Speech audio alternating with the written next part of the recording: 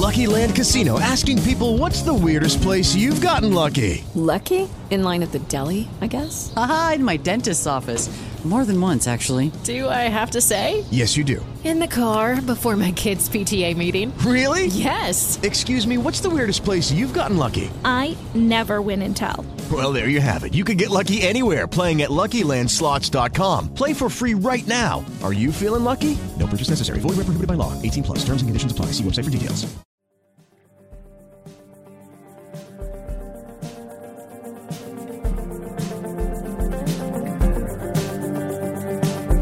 You are listening to the Marty Leeds Math Magical Radio Hour, where we discuss myth, math, spirituality, philosophy, science, and so much more. www.martyleeds33.com.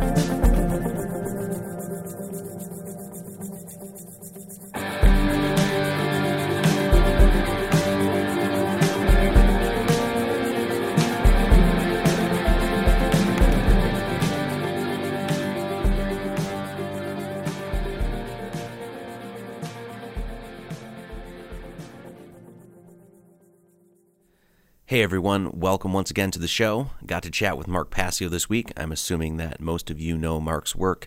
He doesn't really need an introduction. WhatOnEarthIsHappening.com is the website. Mark has an extensive lecture series and podcast series. He does a ton of stuff, so check it out. I've absorbed a ton of Mark's lectures, but the one, if you aren't familiar with his work, the one I would personally start with is the Natural Law Seminar that he does. And that baby's, I think that thing's like several hours long. I think like 6 hours long or something, but totally worth it. I think that we often forget the idea of common law and how important that concept is. That there are the pseudo laws, the imaginary laws that man dreams up, and then there are the principled laws of God, the laws of the Creator. And those laws are based on a moral center, and basically the golden rule is the median of creation, and that's what these laws are based on. And to me, these laws are truth, and truth is beyond opinion, and truth is just truth. The truth isn't a fashionable thing. It's universal, it's immutable, and therefore it's sacred. And so to me, aligning with these truths is to align with the Creator itself, and that's why it's sacred, and that's why it's important. Okay, so I know it's a little self-absorbed to highlight me as the musical guest on my own podcast, but whatever. I just thought this song was perfect for the show. The outro song is called The Terror Lies, and it is off my EP, The Mountain, which is available on iTunes, and you can listen to it for free on YouTube if you want. And I also have some other musical offerings there if you would like. All right, ladies and germs, thanks so much for tuning in. Let's get pious with Mark Passio.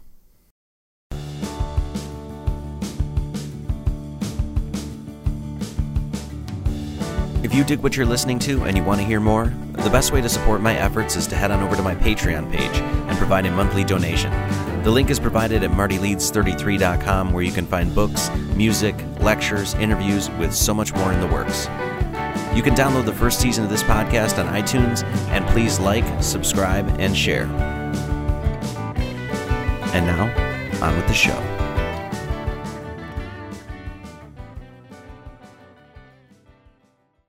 Mark, thanks for doing this, man. I really appreciate it. Marty, thank you. It's a pleasure to speak with you. So I've been wanting to talk to you for a long time. You had invited me to speak at I guess it was the second Free Your Mind conference. Yes, correct. And so yeah, you were busy the whole conference. You were obviously talking to everybody and watching the speeches and things like that. So I didn't get a chance to pull you aside and speak. And I ended up missing the after party as well, because I ended up having a split early. I was doing sort of a research trip. So this is the first time we've actually spoken. So sure. There's just so much I wanted to chat about. There's just so much been going on in the last couple months, and so I was prepping for the show. I was like, all right, maybe we could talk about the election. We could talk about Pizzagate, but then I was thinking maybe we could just focus on at least what I feel like is sort of like the underpinning or whatever of what's being revealed right now, and that is something I know that you know a lot about, and that would be the dark occultism, Satanism, that sort of thing. Can we start there? Maybe we can discuss this. I know you've discussed this stuff like ad nauseum before, so I get that if you're kind of a little sick of maybe telling your personal history with Satanism, things like that. Can we get a little foundation there, where your experience is leaving that whole thing? Can we start there? Yes, absolutely. As a matter of fact, that's no problem. I actually I like to talk about that because I find that still so many people really do not deeply understand yet what Satanism truly really is. And when you try to explain it to them from an insider perspective, from a perspective that does not come from reading about it in books, but actually living it in real life, people will still try to say that I don't know what I'm talking about from an insider perspective when they have not been involved in the dark occult whatsoever at all at any point in their lifetime. I liken that kind of a mindset to telling someone who lives in Paris when you live in New York City and have never been to Paris exactly what Paris is like. You know, I mean, to a Parisian, you know, to a person who's lived there their whole life. And it's like you would look like such the fool trying to say to somebody who has direct personal experience with something that they don't know what they're talking about when, in fact, you yourself don't have personal experience being involved in it. It's kind of like, you know, explaining to somebody who has never been in any kind of a fight or any kind of a confrontational situation or war, what that is like. It's either you've lived it and you definitively understand what it is and what it's like, or you don't really have a frame of reference to speak from personal experience. So I don't mind talking about it. As a matter of fact, I think it will clear up a lot of misperceptions that people have, especially coming from a religious point of view regarding what Satanism is. So, my background, it's pretty interesting because I span the full gamut, so to speak. The pendulum swung in both directions for me, you might say.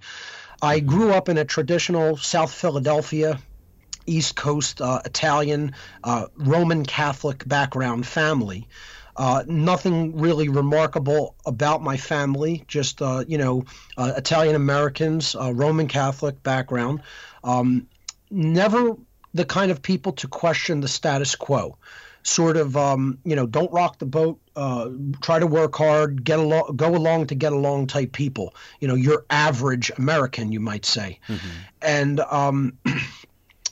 during my youth, I received a lot of religious programming and religious dogma through not only the school system, because I went to a Catholic grade school, but also through, parents and grandparents passing it along, teachers passing it along. Just that's what you did. You didn't question your religious upbringing. You just, accepted it and then passed it along down to the next generation. Mm-hmm. So I started questioning it all in my late grade school years, early high school years. And when I realized that these were just dogmatic programmed belief systems that were there to really control how people think and behave, I really began to get angry about being what I perceived as willfully lied to in the sense that nobody questioned these things when they could easily be shown not to be logical and reasonable. Mm-hmm. And what that anger, that extreme anger that built up turned to is I started looking for the polar opposite, the antithesis of the belief system into which I was born and indoctrinated. And I found it in the form of what is known as LaVeyan Satanism.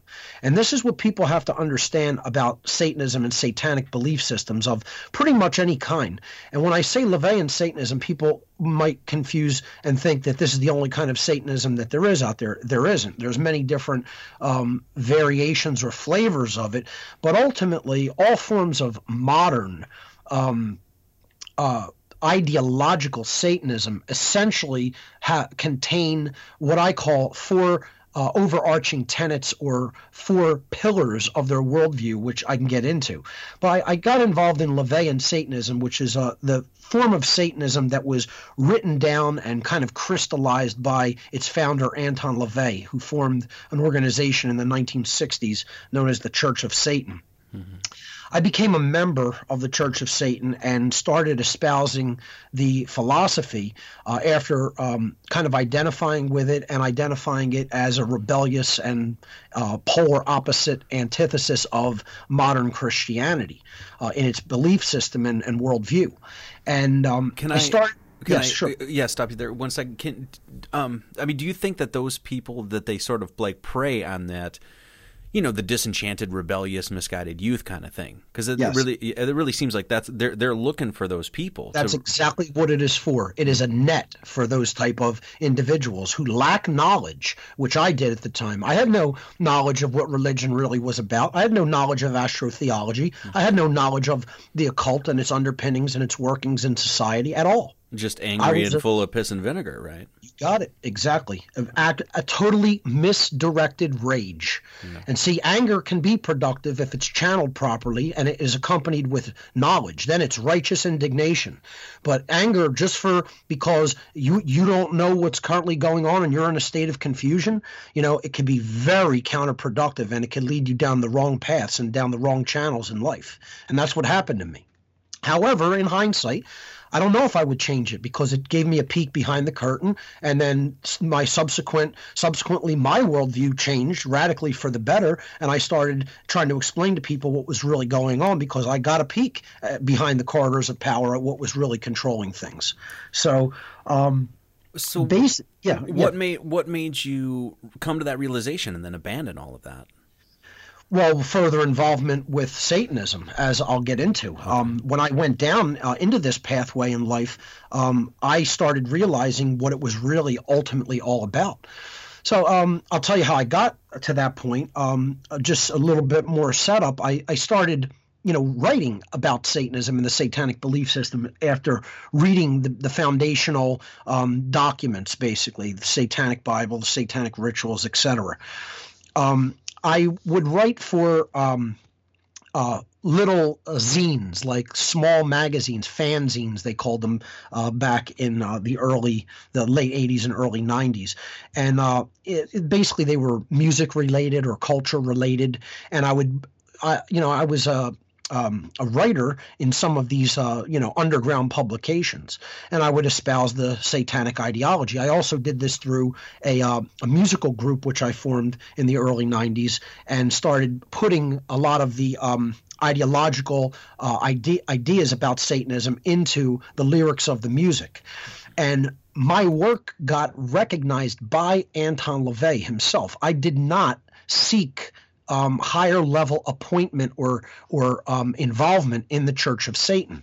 LaVey saw some of my work through, I guess, Satanists follow a lot of publications like this because they want to see what's in the so-called counterculture in the underground, tap into that angst, and maybe pull some of the people who have the talents that some of these groups are looking for up into higher levels. Mm-hmm. So he saw that I was taking initiative at forwarding the ideology, and therefore he himself appointed me priest within the Church of Satan. He said, you have the kind of skill sets we're looking for, and I'm going to put you as, the rank of priest. I'm going to give you the rank of priest within the church. And he subsequently asked me through writing, I never met him in person or even spoke with him on the phone, we communicated through letters. And he asked me to head a grotto in the Philadelphia area.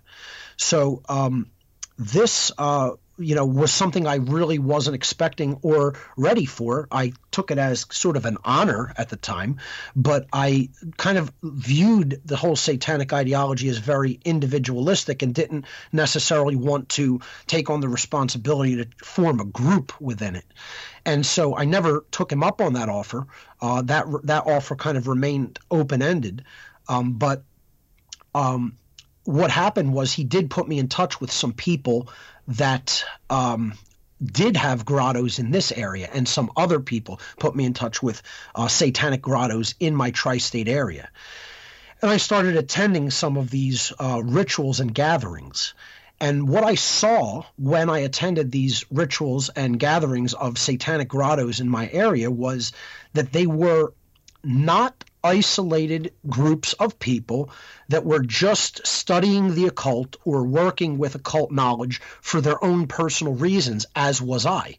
See, my motivational worldview for all of this was very just selfish, self-centered mindedness. It was, if I understand something about, because I had a rudimentary understanding of that this is what the occult was all about. It was about hidden knowledge that the majority of people do not have, that if you learn, you can exploit their ignorance and gain an advantage over them in life. If you are of that mindset to do something like that. In other words, if someone doesn't know how to do arithmetic and, you do, you're in a position to beat them for money if there's an exchange of money, because they wouldn't know what they are owed for change, let's say, if they purchased something. So, this is how a differential in knowledge is easily converted to a differential in power. And that's what the world of the occult is. It's just knowledge that the general population lacks and hasn't reached the general population, that small pockets of individuals who are in the know do hold. And if they are of a egotistical mindset, they could easily exploit that knowledge differential and convert it into power for themselves. I kind of had an intuitive understanding of that at the time and knew that that's what occultism really was about. And, I didn't see that as dark occultism at the time, which is what it is. I just wanted that kind of exploitative advantage over my fellow man, because I was a very highly egoic person who was taught it's a dog-eat-dog world by my whole culture. And, I wanted to get a leg up, so to speak. Look out for number one, right? That's right. Yeah. So when I started attending these grottos, which is what they call their covens, I realized that, they weren't just people who were looking at this from an individual perspective. They were comprised of an eclectic variety of people from every walk of life and every social institution that you can imagine. Okay, there were people who attended these gatherings of Satanists from politics, from law enforcement, from the technological sector, from the military, from the police, from banking and finance, media, law, entertainment, medicine, education, you name the social institution. And Satanists were representing these institutions at often high-level positions of power. I saw judges, lawyers, doctors, people from the media, a person from the Federal Reserve System, from high-level banks. It was people from all over the entire cultural institutions of our lives, and they were Satanists working with these satanic groups in the whole tri-state area that I grew up in, Pennsylvania, New Jersey, Delaware, and Maryland as well. And they were not working in an isolated capacity. They were not like looking into this information and studying this and, just attending these rituals and meetings just to enhance their own abilities at an individual level, okay, so that they could do things in their lives that maybe the average person wouldn't be able to. They were working as a cohesive unit, as a group together, okay, and their goal, when I began deeper involvement, I realized was to control everybody else. It was not just to, learn about how some things worked that other people just didn't understand and then exploit it at an individual level in their own lives. They were working with a group agenda. They had a group agenda, and that agenda was ultimately for them and their, organization at the highest levels of it to be the kings and masters of the world, and for the rest of the people, the average population who didn't have the knowledge that they have, to be their slaves. They wanted to set up a world of masters and slaves. Slavery of humanity was their end common goal, their agenda at the common level. And they were very open about it. They were very open that they already basically owned all of the institutions and had point men of power and influence infiltrated into all these institutional bodies in our society. And they were very, very candid and open in their own circles that what they wanted to do was to control everybody else. And they wanted to essentially become gods on earth. And when I learned that that's what this was about from a group level perspective, my conscience intervened and would not allow me to proceed any further. When it dawned on me, this is what this is, and this is what all these people are doing, and this is what I'm involved in at a very low level, I was like, whoa, having a leg up over somebody else to have a tactical advantage in life is one thing, and that's selfish and egoic enough. Creating the destruction of human freedom and turning the people of the world into slaves is an entirely different story. This is an entirely different agenda than what I thought was going on here. So can I stop you a second? Where do you see, because you obviously have some sort of moral center there, even at a young age, even if you were a misguided youth and that sort of thing. But there was a breaking point for you with most of these people. Obviously, there isn't the breaking point. Where is there just a complete abandonment of morality with these people, or is that abandonment of morality, is that part of the literal spiritual ideology of Satanism? A good deal of them are either primary or secondary psychopaths. You have to understand these are collections of psychopathic people. And can you flesh the psychopath thing out maybe just a minute or two? They don't really have any concern or care for anyone else other than themselves, and they are willing to do anything, including step on anybody else's rights and freedoms to get what they want. Mm-hmm. A psychopath doesn't have empathy. All they know is what they want, and they're willing to do anything to get it, no matter who they hurt. And essentially, that's what the highest level ideology of this satanic belief system is all about. It's getting what you want at the expense of everybody else. And what they want is total control.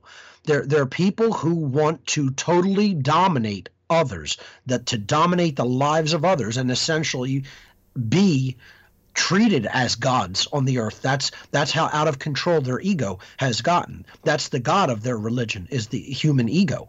The people think, when they hear the word Satanism, that it's very cleverly done that they organized the ideology and crystallized it behind the figurehead of the biblical representation of the evil anthropomorphized deity known as Satan. Mm-hmm.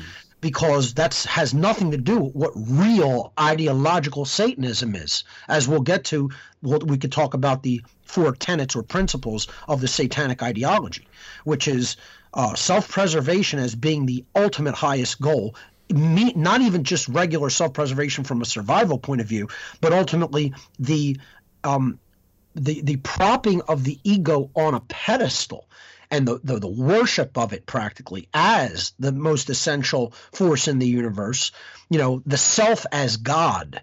That's their highest tenet. And when you put that together with, the idea that their organization, the worldwide network of satanic thinking individuals, which some people have referred to as the New World Order, some people have referred to it as the Illuminati. Regardless of what you want to call this worldwide network, they're just labels, okay? Mm-hmm. The people who share this common ideology are trying to basically become gods on earth and have everybody else be their slaves who basically have to bow down and worship them and adhere to their demands, which they call their laws.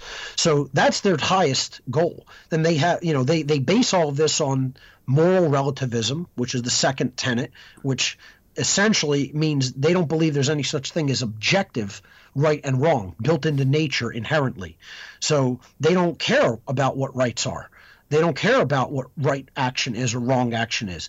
They feel like if it's good for them, they can do it because it's good for them. That's their definition of good. Mm-hmm. If it's good for me and it works out and I gain an advantage, then that's what's good. Yeah, and it's totally relativistic because it doesn't matter if they hurt somebody else. That's not a wrongdoing. If they hurt somebody else and they come out on top and they win and they gain a tactical advantage over somebody else, well, then that's right because it was right for them. That's what moral relativism is. And man's law is all based in moral relativism. It's not like this is a right because it's not harming somebody else, and this action is a wrong because it is harming somebody else. Things that don't harm anybody else could be deemed, wrongs under man's law, and you could be caged for doing something. And then that's relative to in time and position. If you do one thing across one imaginary border, it could be illegal and you could be caged for it. And you cross an imaginary border and that same action is just fine to do. Mm-hmm. So man's law is all based in the satanic principle of moral relativism. It's no different, because ultimately they're controlling all the lawmaking bodies, and they're bringing their religion into all of these institutional bodies in our everyday lives. And their ideology contains social Darwinism. This is the idea that, like the biological theory of Darwinism, which is survival of the most ruthless in nature, okay, their so-called natural order that people talk about, if animals are willing to do the things necessary to survive and be more ruthless than the other animal and take territory and take resources and kill if they have to, we're going to extend this into the human domain, into the human social domain, and that becomes social Darwinism. The survival of the most ruthless human beings, which are the psychopaths of the world, as if somehow that makes them genetically superior to everybody else. This is how these people think. Mm-hmm. It's a huge, huge mentality within Satanism and the dark occult. Social Darwinism. We got here, our genes brought us here because we were the most ruthless in society, and we were willing to step all over everybody else and do what it took to get to this position of power.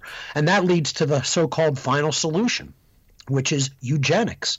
It's killing off anybody that stands in your way, stands in the way of your agenda, breeding whole societies to conform to how you want them to be, which is the mentality of a slave, okay?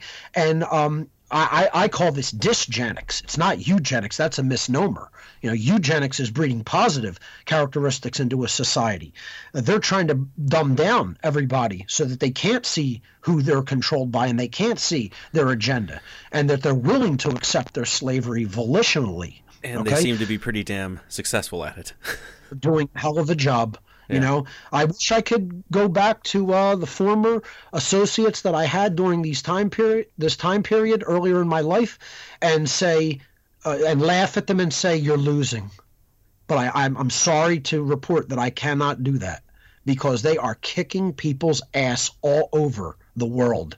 And people who think that there's some worldwide awakening happening, I can't even believe that they can't see how totally controlled the world still is, and how totally in control these people still are. If people think putting someone in some kind of a political position in office is going to change the world, you still have the United States in close to 200 military theaters in the world. You still have, people signing up for the police and military every single day, to a point where they have so many applicants they can't even hire people fast enough. They can't bring people into these institutions fast enough. You have people who are being taught that to respect authority. You have people being taught, don't challenge the system, don't rock the boat. People are as brainwashed as they have ever been. The media, I hear people constantly talk that the death of the mainstream media. I have no idea what they're talking about. I can't believe that anybody actually believes that that's occurring in any kind of a worldwide way. I go out on the street and I see people who are absolute mental retards, who have absolutely no idea from any perspective whatsoever in one area of life, have one iota of knowledge about what is really going on, because they are nothing but television watchers. And this is all over, at least in the cities where I have traveled. Okay, I don't see any awakening happening, at least on the East Coast of the United States. Okay, maybe this is a hotbed for the whole satanic and New World Order ideology, and they have a firm grip here, and maybe they don't have as much of a grip in other areas of this country. But I'm telling you, the East Coast of the United States is the new Babylon. The people here are radically brain dead. I step outside my door and it is just zombie land everywhere. Everywhere. This city is satanic and communist owned, taken, completely owned and taken in the place where the Declaration of Independence of the United States was signed. I remember when I was in Philadelphia, I remember we were at the Liberty Bell, and there was like 4 or 5 police officers there, or like security officers at the fucking Liberty Bell. And I was just like, am I the only person here that's seeing this? What the hell's going on here? I was detained outside of Independence Hall for pamphleting factual information, factual non-commercial information, non-solicitation, factual knowledge, printed on paper, pamphleting in Philadelphia, where the founders of America signed the Declaration of Independence, and dirty Nazi thug park rangers stopped me from exercising freedom of speech in this city. Amazing. Okay. People like that should be boiled alive in oil. Okay. That's how sick this country has become. That's how sick. And there are people who will not get that angry about it. They will not be that angry. This is how broken human beings are. They can watch freedom of speech being stifled and destroyed, and they will say, that's happening to somebody else. No, my friends, that's not happening to anybody else. That's happening to you, to all of us. See, that's the mindset of the Satanist. The mindset of the Satanist says, as long as somebody else experiencing that discomfort or suffering, I'm okay. And that's not the case. See, when you leave the mindset of Satanism, you stop concerning yourself only with what is happening to you, and you start concerning yourself with what is right. That's what leaving the satanic ideology is all about. See, that was the beginning of my leaving the satanic philosophy in my mind, the satanic mindset. When I realized this is morally wrong. I don't want to see this done to people. I want people to have their rights and their individuality. I don't want them to be part of some Borg-like collective that has to bow down and capitulate to some elitist group that's running things from the shadows. I want people to have rights. I want people to have freedom. You know, that was the beginning of my transition, and it took me probably an additional 8 to 10 years of my life to fully leave that ideology behind. Yeah. Because it's an entrenched religious mindset. And you know what? The vast majority of the people of this country and the world are members of that religion and don't even know that they're members of that religion. They think that they're not Satanists, but they are indeed de facto Satanists. Mm-hmm. See, Satanists can only rule other Satanists. Satanists can't rule people who have truly left the satanic mindset and are out of it completely. That people like that are unconquerable because they concern themselves with what is right, and they're willing to even put their bodies on the line to do what's right. Mm-hmm. They don't care about what happens to them physically. They care about what's right in the world and building something that is based in right behavior. But see, most people couldn't give a damn. They wake up from the minute they wake up until the minute they go to sleep at night. All they're concerned with is me. And that is what Satanism is. See, it's not going out into the woods and lighting a big bonfire and throwing some animals on the bonfire as a sacrifice and chanting some incantations in dark robes. That's not what Satanism is. That's what Hollywood told you. Cartoon shit. Yeah, exactly. Right. Yeah. Satanism is, I don't give a damn what happens to that person, even though they're in the right and whoever's doing that to them is in the wrong. I don't care because it's not happening to me. That's what Satanism is. And now, if you gauge society based on that standard, how many people are satanic? The vast, overwhelming majority of them are. That's the answer. And this is what people have to get through their thick skulls, is what Satanism is. Satanism is a belief system. It's a way of acting and being and thinking in the world. It has nothing to do with worship.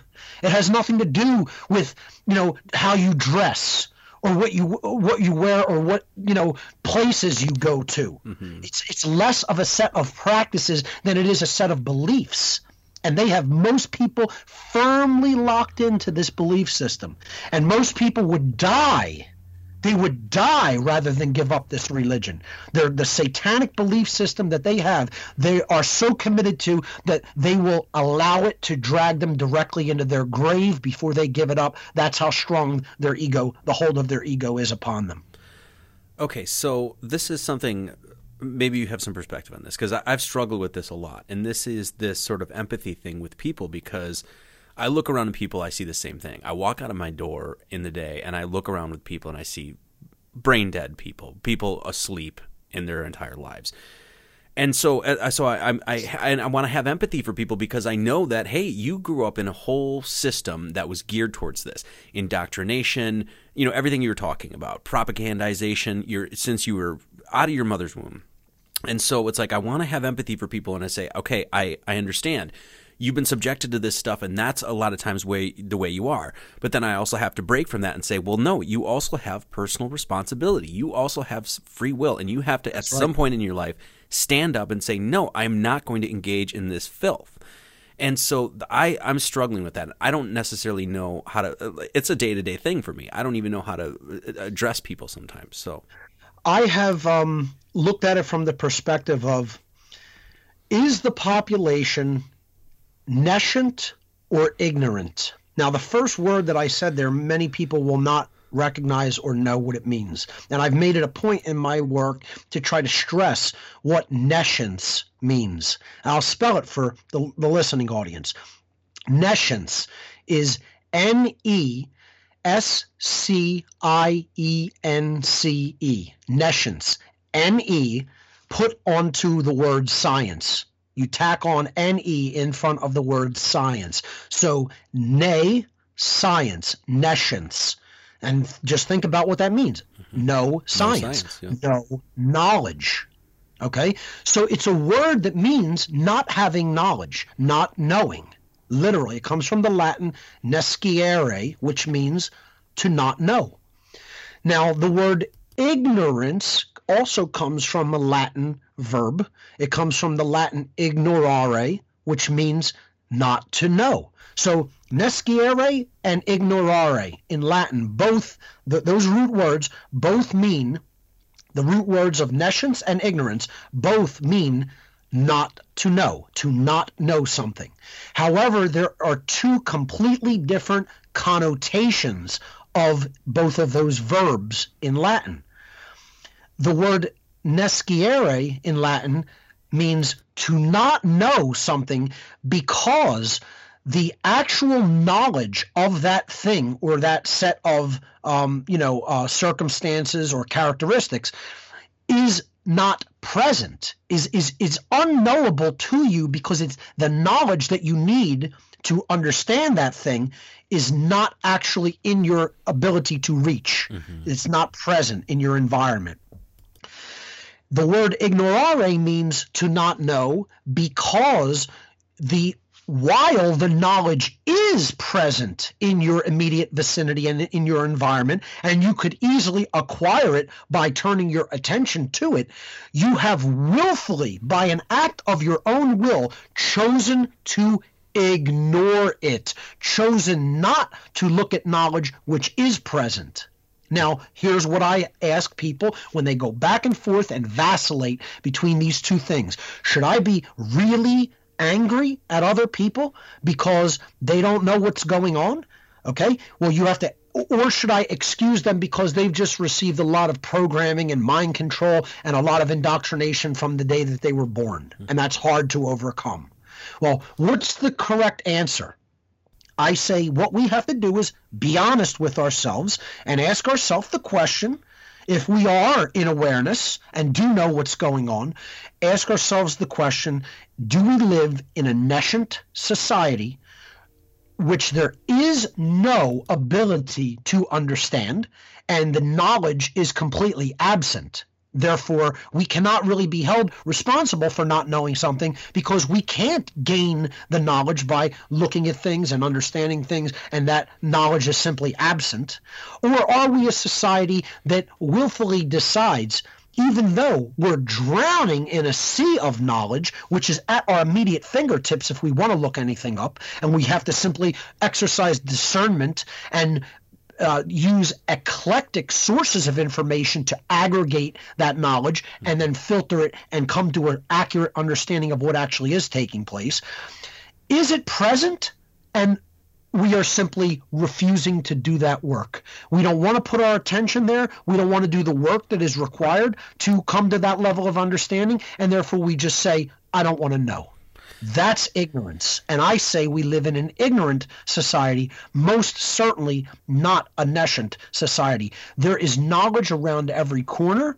There are so many books written you couldn't possibly read a 10,000th of them in 100 human lifetimes. Okay? And there is so much knowledge online. And the whole worldview of a person could be opened up, changed, radically transformed. They could come into a state of actual enlightenment about what's going on around them in short order, much shorter a period of time than it took for someone like me. Yeah. Because when I started coming out of this, the internet didn't even exist yet.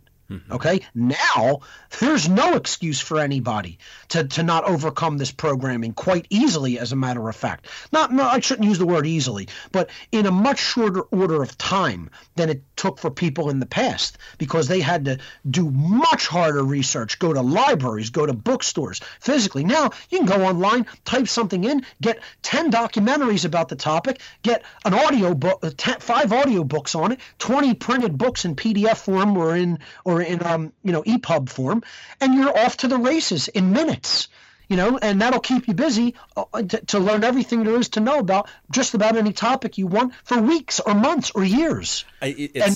Yeah, because I thought about that too. It's like, okay, I've spent years before the internet or whatever, reading books, looking up things, just contemplative studies, that sort of thing. And now, literally within a weekend, you could absorb as much material as I had access to when I was younger. Without a doubt. So I can't get behind the notion that people deserve further excuses, further justifications for the colossal, staggering ignorance that they remain in. These people are not nescient. In the age of information in which we are living, ignorance is a free will choice. Bottom line. Yeah. And if people want to make excuses for people not doing the work, you're free to continue to do that, but you're wrong. The whole point is people who are ill-informed are choosing to be ill-informed because they've bought a fundamental lie. They've bought the lie that if you remain ignorant, you can remain not responsible. And this is completely untrue. You are always responsible. See, there's a tiny group of people who are controlling the world by population numbers. Tiny, tiny group of people. These people probably couldn't fight their way out of a wet paper bag, okay? And yet, they're running the world. And they're psychopaths doing this. How could such a small amount of people have this much influence on an entire planet? Not just in one society, but in all of them. The answer is because people who make the claim that they're good people remain ignorant as to these people's agendas, and other people who make the claim that they're good people carry out their bidding for them at their orders because they've been told that that's doing the right thing, and they actually erroneously believe that claim that they have been told. And the answer to this is none of those people are good people. People who are ignorant to what's going on in the world right now, they're not good people. Good people don't ignore truth. Good people don't stay inactive and not look into what's going on in the world when injustice is being carried out upon tens of millions of people.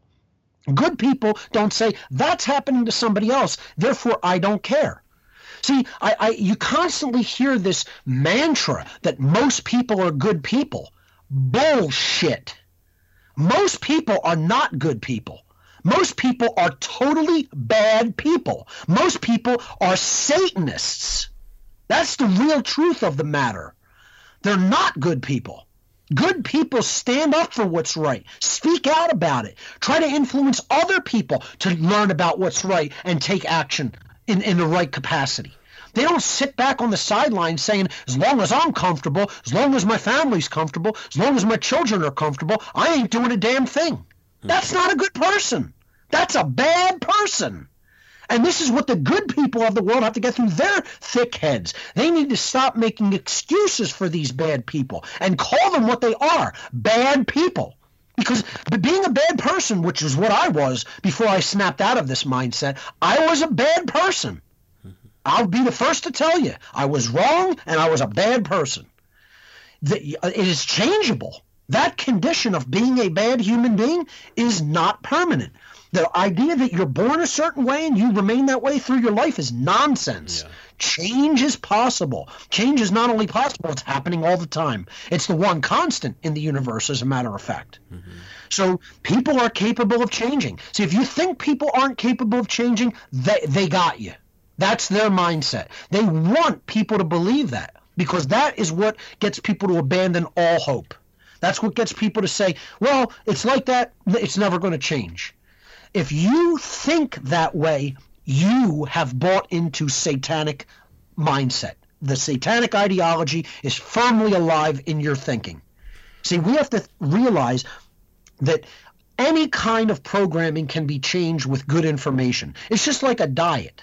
You know, can a bad diet be changed into a good diet? Sure. What do you have to do? You got to stop eating the poison and you got to start eating the healthy, nutritious stuff. It's that simple.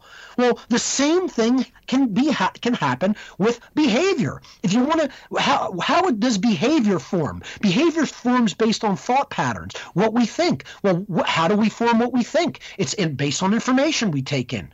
So it's the same as changing a diet. You want to change the diet, you stop putting the poison in and you start putting the good stuff in. You want to change the mindset, which informs behavior, you got to stop taking in the bad information and start putting in the good information. You got to stop accepting lies and untruths, and you got to start researching and looking for truth. That's the only way the mindset changes, and the only way the behavior changes is when the mindset changes. And the only way the world changes is when the behavior changes. One follows the other. And therefore, when you tell people you expect the world to change and your mind is still in the sewer, your mind still thinks like this, you still have no idea what the causal factors are. You're still thinking like a Satanist. And you expect the external reality to change when everybody's thinking basically just like you were thinking, you know? And you try to tell them, you're the problem. You are still thinking the same way that the rulers of the world are thinking, and you think you're going to escape their prison. Good luck. Good luck. Speaking of escaping the prison and thinking how the rulers think, obviously you didn't vote, I'm assuming, anyway. Of course not, right? Yeah. I'm a radical anarchist. Yeah. Radical anarchist, and I would say I'm moving to the point of just considering myself a radical militant anarchist, to a point where, just like at some point Samuel Adams had to explain to the people of early America that the British psychopaths who came here to oppress everybody here were not going to be stopped by talking to them. Okay. And he came here to Philadelphia, to the Pennsylvania State House, to advocate for physically stopping them through a physical revolution. I look at it like that's becoming my take on anarchism, where I no longer really truly believe that we're going to solve the problem by educating people and changing consciousness. And because peaceful fucking protests. Right. So many people have willfully chosen to remain ignorant that it's not really possible to do that way, and that's when a physical sacrifice is often required by the conscious of the world to give the world an extended chance to do it another time. That's what the American Revolution was in world history, and we're rapidly approaching the time where it's going to have to be done again. Okay, so this is something that I actually wanted to talk to you about too, because I basically come to this sort of conclusion myself, that this whole idea of peaceful protest, things like that, it's like, okay, you want to, for instance, I'm going to use the North Dakota area pipeline thing as an example, though I don't know the legalities and all that shit behind it. you know, you get thousands of people to show up at a place to say, hey, stop what you're doing. This is, as far as I know, illegal, and we want you to stop. And they come there in solidarity, and they come in to peacefully protest. And then they get shot with water cannons and sprayed over the air with chemicals and all sorts of crazy shit. Literally tore off. Yeah. And my point was like, okay, the people that are there that are peacefully protesting, you already made your statement that, hey, we want to do this peacefully. At some point, though, if you're just going to get these people in riot gear that are shooting, you need to bring – this is why we have the Second Amendment. And I remember reading something of the veterans that they were going to come on the front line. And so to, you know, kind of show solidarity once again and say, hey, if you're going to fire on us, you're going to be firing on veterans. And my thing was like, okay, like I said, I don't necessarily know all the ins and outs of that situation, but if you really wanted to stop it, those veterans should have been bringing ARs. They should have said, hey, if this cause is worth dying for, then this is what we're going to do. You need to stop. I'm in full agreement. That's why I'm not interested in bringing signs to a gunfight. Exactly. These people are bringing guns, and you bring guns. You think they care about you, and they're not psychopaths? Let me tell you something.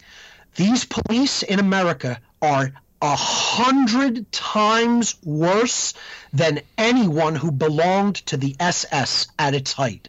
100 times more brainwashed, 100 times more immoral of people than the height of the SS officers and Gestapo officers in Nazi Germany. They are that brainwashed, and they will follow their orders to their graves. And that's where that order following is going to eventually take them. Mm-hmm. Because if they think, see, this is the thing. It hasn't gotten so uncomfortable for people that they have decided, I'm leaving my comfort level and we're going to have to go to war. Yes. But it's rapidly approaching that point. See, they're going to keep pushing and pushing and pushing until they wake the American monster from its slumber. And there's not going to be any putting that monster back in its box. It's not going to happen. When that occurs, we're going to see a scenario that's going to make the French Revolution look like a kindergarten birthday party. Literally. That's how bad it's going to be. That's how brutal it's going to be here. And the people who are on the side of the control system that think they're going to defeat almost 100 million American gun owners, let me tell you something. I said this on an interview that I did recently with Max Egan. The only way you're ever going to defeat the wrath, the rage of an awoken American gun-owning public is you better saturate the entire American continent with hydrogen bombs, because that's what it's going to take to get the guns away from American citizens. And you know what? The rest of the world needs to get on that same page. You need to understand why the founders of America wrote and put the Second Amendment into the Constitution. And the people in other countries who have already given up their guns, what are you going to bring to a gunfight when your masters decide that they're bringing guns against you? You're going to bring your bare fists. And you know what? Guess what? I'll take my chances with my AK-47, my friends, in a gunfight than with your bare fists. Okay, because you've given up that right, and now you're gonna be caught with your panties down around your ankles when the time comes to actually have to physically revolt against these psychopaths, if and when it comes. I hope it can be done in consciousness, especially for people outside of America's sake, because if it does come to that in other countries, you're going to see things worse than the Armenian genocide. Yeah. You know, where people had no ability to resist their government when they brought rifles against them. You know, here we're going to have a much better chance of physical resistance if that becomes a necessity. And that's what the Second Amendment is for. That's what the natural law right of self-defense is for. You know, we need to, I keep telling people, we need to stop even thinking about it just as firearms, as the right to carry firearms. I'm pleased to announce that 11 states in the United States have full constitutionally compliant carry situation in the state, which means you can take a pistol, conceal it, and walk with it without any permit. Mm-hmm. That's what the Second Amendment means. It means the government shall make no law regarding your ability to arm yourself with any weapon you choose. You want to arm yourself with a knife, with a pair of brass knuckles, with a pair of nunchucks, with a hatchet, a gun. You are free to do that and carry it. To keep means to own, and to bear means to carry. Mm-hmm. To own and carry shall not be infringed, meaning no law, none. And people are like, well, isn't that extreme? Yeah, it's extreme. That's what it was meant to be. Exactly. It was meant to be an extreme statement that no law shall be made against this, just like no law shall be made against the infringement of speech. People should be allowed to say whatever they want, as long as they're not telling people, I want to do harm to you, or I want to see somebody else do harm to you. That's fighting words. That's not protected speech, because you're saying I'm going to do harm to you. That's different. That you're violating someone's rights when you're telling them I'm going to come for your rights or your freedom or your property. Mm-hmm. But the Second Amendment is there to protect the First Amendment of speech. So when people gather to speak and air a grievance, and they don't come armed, well, you're coming with no teeth. Exactly. You're coming with no protection. Mm-hmm. So the veterans did come. I'm a little up to date on this, and they gathered in, I think, about numbers of about 400 to 500 from what I heard, and the Sioux basically denied easement to the land at the pipeline, and supposedly this decision has been now backed by the Army Corps of Engineers. Yet the holding company, the technology company that's building the pipeline, said they're not going to respect the decision of the Army Corps of Engineers. So this is very interesting, because now we may see a conflict developing between corporate America and the military. And see, this could possibly show us just how entrenched the corporate military-industrial complex is. If the Army Corps of Engineers does not back down, I'd be very shocked. I'm thinking they're going to exert pressure from the inside of the big cult, the big cabal that's ruling everything. And they'll probably get the Army Corps of Engineers to simply back off and allow the construction to continue. But we'll see as this unfolds early into next year which way it's going to go. But I totally agree with your assessment. When you are faced with contempt, that's what these police are coming in every protest situation with. They look at you as 100% owned animals. That's what they look at the population as. You are our animals that we are going to corral and coerce and beat and put down and make do what we say. And you know what? That's exactly what their masters think of them, because that's what the whole control system is about. It's about building levels of slavery, one above the other, where, the police are totally exerting their coercion and control over the population, but then the owners of the police, this political and then occult class, is exerting their total control over the police. I just watched a video where an African-American gentleman was speaking with one of the police officers and telling him, you're a total slave, man. You have no free will. You've given up your free will. You're listening to what your masters are telling you to do. You're a slave. You don't even know what individuality is. You can't even express yourself at any kind of a level of spirit. Your spirit is completely repressed. And it's worse than that. They're not just a slave. They're a house slave. There's no lower form of slave than the house slave, because the house slave says, I don't care if we're all slaves forever. I'm only going to worry about, I'm going to be given the slightly better treatment by my masters, and then I'm going to beat the other slaves into submission for my masters. That's the most deplorable, reprehensible ideology that there is, because you're willing to do it to your own people. You don't even care about the oppression of everybody. You're just going to oppress whoever you're told to oppress because you want to get a little bit better treatment, because that's how selfish you are. And that's what these police are. They're house slaves who are totally brainwashed, and their souls are completely given over to this level of evil. They're committed to it. And the people who think, look, I think that it is still possible to change these people, believe it or not, okay? But the people who think they're just going to lay down just because you're telling them that what they're doing is wrong, or have another thing coming. The problem is not enough people are doing that. You're not going to go to a protest and see cops lay down their weapons and say, you know what, we were wrong about this. Yeah. You guys have every right to do this. Okay? It's never going to happen until their family members, their friends, their sons and daughters, their parents and grandparents say to them, you're a scumbag. I don't want anything to do with you. You're trash. You're vermin. But see, that's unlikely to happen because who made those people the way that they are? Their parents, their grandparents, etc. It all comes down to bad parenting. It all comes down to trash making more trash.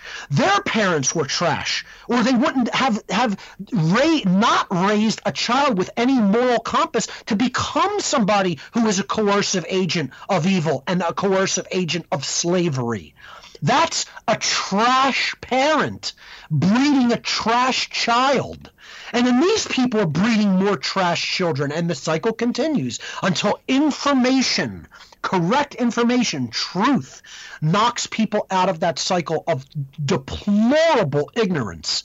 And the problem is, the only thing that's ever going to do that to people is when they lose something. Mm-hmm. The only thing that's ever going to shake people loose out of that satanic mindset is when they have so much to lose that it's more uncomfortable for them to stay in the mindset than it is for them to leave it. In other words, they have to suffer enough.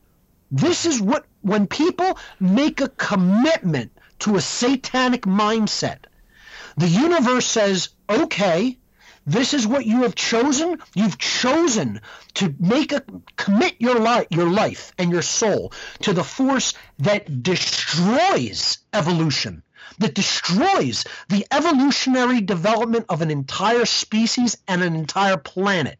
Okay? Well, here, have some intense suffering. And now let's see if that changes your perspective. And if it still doesn't, you know what the universe is going to say? Have some more suffering. Mm-hmm. Have it in heaps and mounds until you gag upon it. That's what's coming for the world. This is what people have to understand. Nothing good can come of this mindset. The mindset is a mindset of a cult of death, depravity, pedophilia, human sacrifice, blood ritual, and slavery. And the only thing that can ever breed is more chaos, death, and slavery. And this is where the vast majority of the human population is stuck in their thinking. They refuse to come out of this mindset. They support it. Their family members support it. Their children and parents support it. And therefore, as long as you keep thinking, people keep thinking, obedience is a virtue. Following orders is a virtue. Mm-hmm. Joining the military is a virtue. Joining the police is a virtue. As long as you keep thinking about these people and institutions as the good guys instead of the people who are viciously, black-heartedly, and in full free will, deliberately deciding to willfully hold back the evolution of an entire species, because that's what these people are. They're the karmic. They're the people who are taking all that karmic debt upon themselves, not the so-called masters of the world who are whispering in their ear. See, this is what another thing people have to understand. It's not the people giving the orders who are the most evil people. Yeah, that's what we want to pass the buck and say, oh, we're doing our job. This is what we were told to do. No, they're not the people who are going to have the hardest karma come down upon them. The people who take the behavior, who take the action, are going to have the hardest karma come down upon them in the physical world and in the hereafter. Mm-hmm. And that's what people have to understand. The order follower is ultimately responsible for this evil. Because if the order follower walks away from their job, evil has no body. Literally, not a body to commit the evil act. It doesn't have a physical means of expression. If it's only operating in mind and people aren't willing to carry out the behavior, well, what happens to the plans? What happens to the agenda of these psychopathic satanic elites? It goes straight down the toilet, and they can't enact it in the physical domain. And then they would be negligible and looked at as crazy, evil people who then will eventually die off, and their mindset will die off with them. But does anybody see that happening? Because I don't see it happening. I don't see cops walking away from their jobs in the millions. I don't see people going AWOL from the military in the millions. That's what a global awakening looks like. That's what a planetary awakening in consciousness looks like.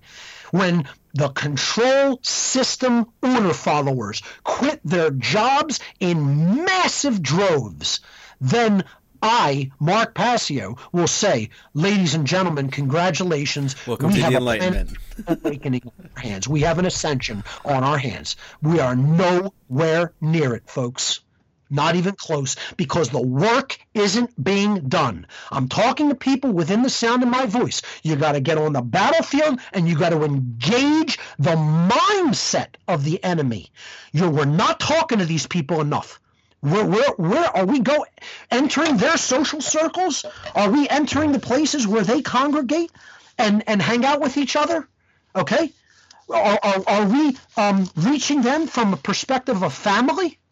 You know? Are we talking to people who have their ear and explaining to them how wrong they are and how evil what they're doing is? No. You know what we're doing? We're saying, oh, isn't it wonderful? Your son joined the military. Isn't it wonderful? Your son just passed the entrance qualification to become a police officer. No, it's not. You're an order follower. Order following is never a virtue and is the path to every single form of evil that has ever been conducted in the world, following somebody else's sick, twisted, depraved orders. These people are owned by Satanists. They're owned by dark Luciferians. They're owned by dark occultists. They're doing their bidding in the world. That's what this institution is for. It was never to serve and protect the people. It was always to serve and protect the dark occultists who own the people. And people have to get that through their thick skulls and start researching the occult, understanding what the occult is, understanding the world of the dark occult, understanding what Satanism really is, and understanding that the people who continue this control system agenda are serving Satanism. That's exactly what's going on. I see no indication of it changing, but it can be changed if people develop the will to understand these things and propagate them out to the rest of the world. Pizzagate, it's a good start, but there's psyops that have followed it by trying to claim it's fake news. If this is a golden opportunity for people to research the world of dark occult pedophilia. These people are Satanists. The Podestas are Satanists. Abramovich are Satanists. Wiener is a Satanist. These are Satanists. This is what you got to understand. These aren't just political, lobbyists or people at high levels of political power. These are people in positions of occult power, occultists. And they're doing these things to children. This is how they gain power and create people with trauma-based mind control that they can activate at any given time, or they can groom for other positions of power. This is how they lock people into their way of thinking through physical torture. There's a method to their madness, and people have to start understanding what it is, and they have to start being willing to realize just how evil and dark things have gotten in our society because we've let it get that way. It's a function of will. However, it can be changed. Nothing is set in stone except the laws of the universe. Behavior can be changed, but we have to will it to change. We have to will that change in behavior into existence. And the question is, are we going to will it to change?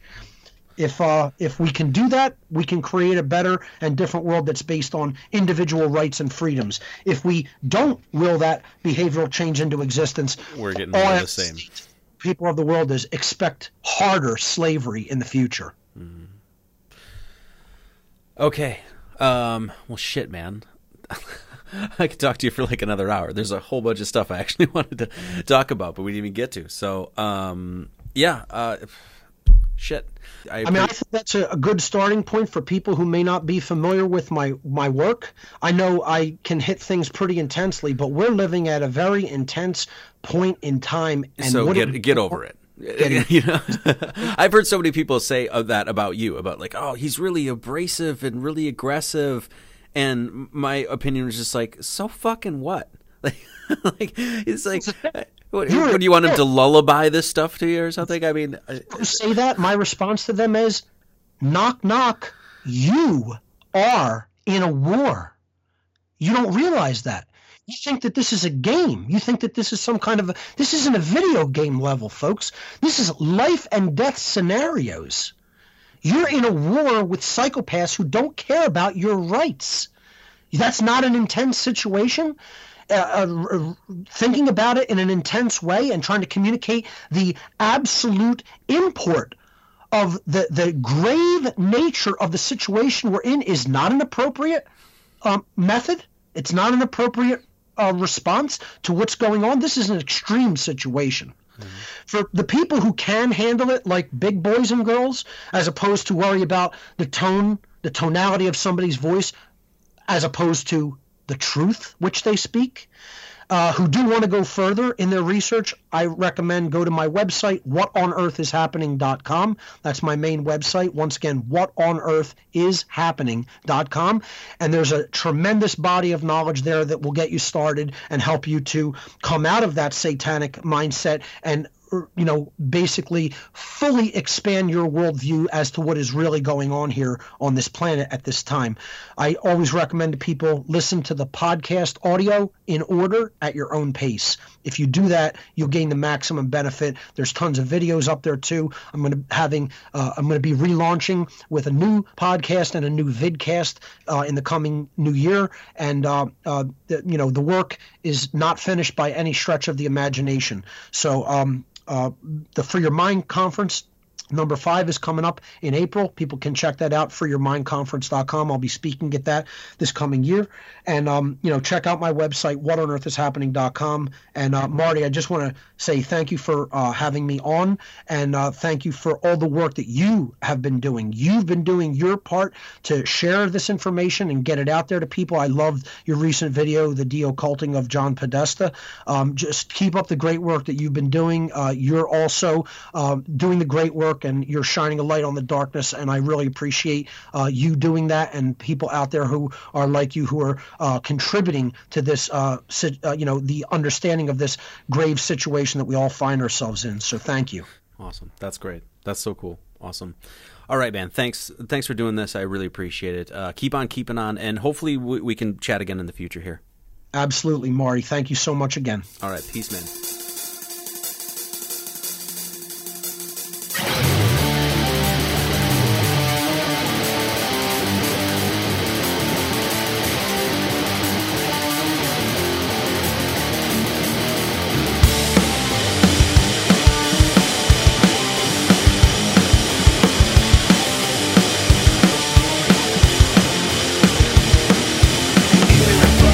Nazi bunch, led on by Dick and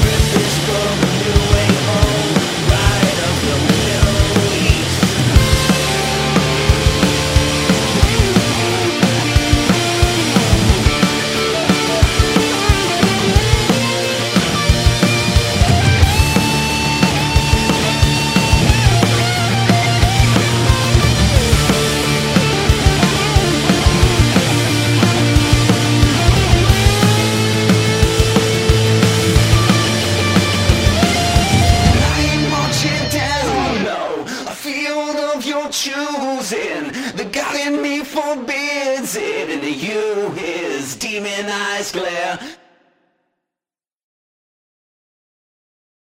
Judy was boring. Hello. Then Judy discovered ChumbaCasino.com. It's my little escape. Now Judy's the life of the party. Oh, baby, mama's bringing home the bacon. Whoa, take it easy, Judy. The Chumba life is for everybody. So go to ChumbaCasino.com and play over 100 casino-style games. Join today and play for free for your chance to redeem some serious prizes.